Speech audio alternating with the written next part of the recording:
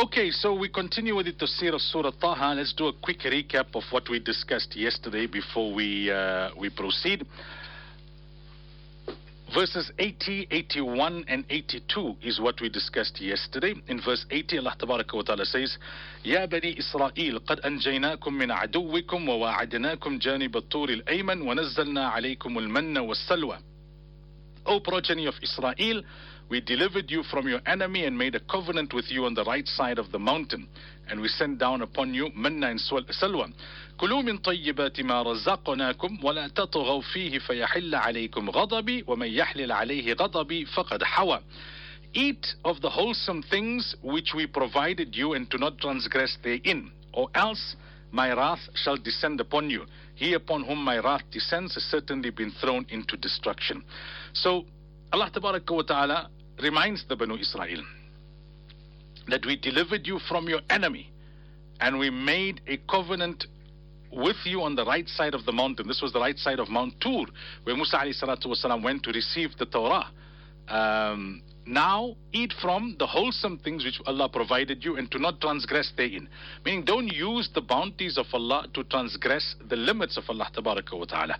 Because then the wrath and anger of Allah will descend upon you. And when Allah's wrath descends upon you, then you'll be thrown into destruction. And I explained yesterday a point, a very important point, that even though they were being punished, this was whilst they were in the Wadi of Tih. They did not want to enter Bayt al-Muqaddas, so Allah said, for 40 years you'll wander around. It was during this 40 years that Allah gave them manna and salwa. It was during this 40 years that they were blessed with the Torah. Then Allah says, وَإِنِّي لَغَفَّارٌ لِمَنْ تَابَ وَآمَنَ وَعَمِلَ صَالِحًا ثُمَّ اهْتَدَى. I'm extremely forgiving to him who repents, believes, does good deeds, and then remains on the straight path. Meaning that no matter what wrong you have done, in the end, Allah Tabaraka wa Ta'ala is willing to forgive as long as you seek forgiveness. So that's what we discussed yesterday. Now moving further, Allah Tabaraka wa Ta'ala says, وَمَا أَعْجَلَكَ عَنْ قَوْمِكَ يَا مُوسَى. What made you hasten from your people, O Musa? See, Allah Tabaraka wa Ta'ala asked Musa alayhi salatu wasalam to come to the Mount of Tur to receive the Torah. Musa alayhi salam, according to some narrations, was told to bring some leaders from the Banu Israel. So it took 70 of the leaders. But at around that time, what had happened was, they came across the people who were worshipping idols. Now the Banu Israel said to Musa alayhi salam, "Oh Musa, see them, they're worshipping idols. They got something that they can see in front of them. We can't see Allah.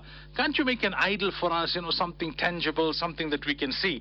So it was then that Allah Tabaraka wa Ta'ala told Musa alayhi salam that come to the Mount of Tur, I will reveal upon you the Torah, and you are able to then show the Banu Israel a code of conduct, a policy, in terms of what is right and what is wrong. So Musa alayhi salam left Harun alayhi salam in charge, and he proceeded. But because he was in haste to execute the command of Allah, he had to first fast for 30 days. Then 10 days were added, as mentioned in the 9th juz in Surah Al-A'raf. Before he could receive the revelation, Allah asks him the question. He hastened ahead. The Banu Israel were very lackadaisical about it. And Musa alayhi salatu wasalam was eager about executing the command of Allah. So he hastened ahead. But it was in him going ahead that Samiri used the opportunity to get the Banu Israel into the worshipping of a calf. So Musa alayhi salatu wasalam responds to the question of Allah. He says, قَالَ هُمْ أُولَٰئِ عَلَىٰ أَثَرِي.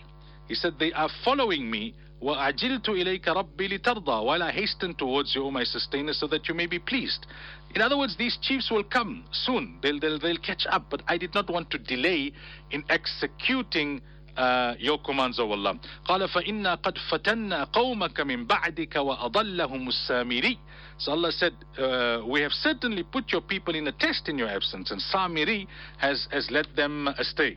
In Ruh al-Ma'ani, Allama Alusi Baghdadi rahmatullah alayhi says there's an implied rebuke here from Allah Tabaraka wa Ta'ala to Musa alayhi salam that you should not have hastened, because by allowing the Banu Israel to be exposed to Samiri by you moving ahead in your enthusiasm to execute the command of Allah Tabaraka wa Ta'ala.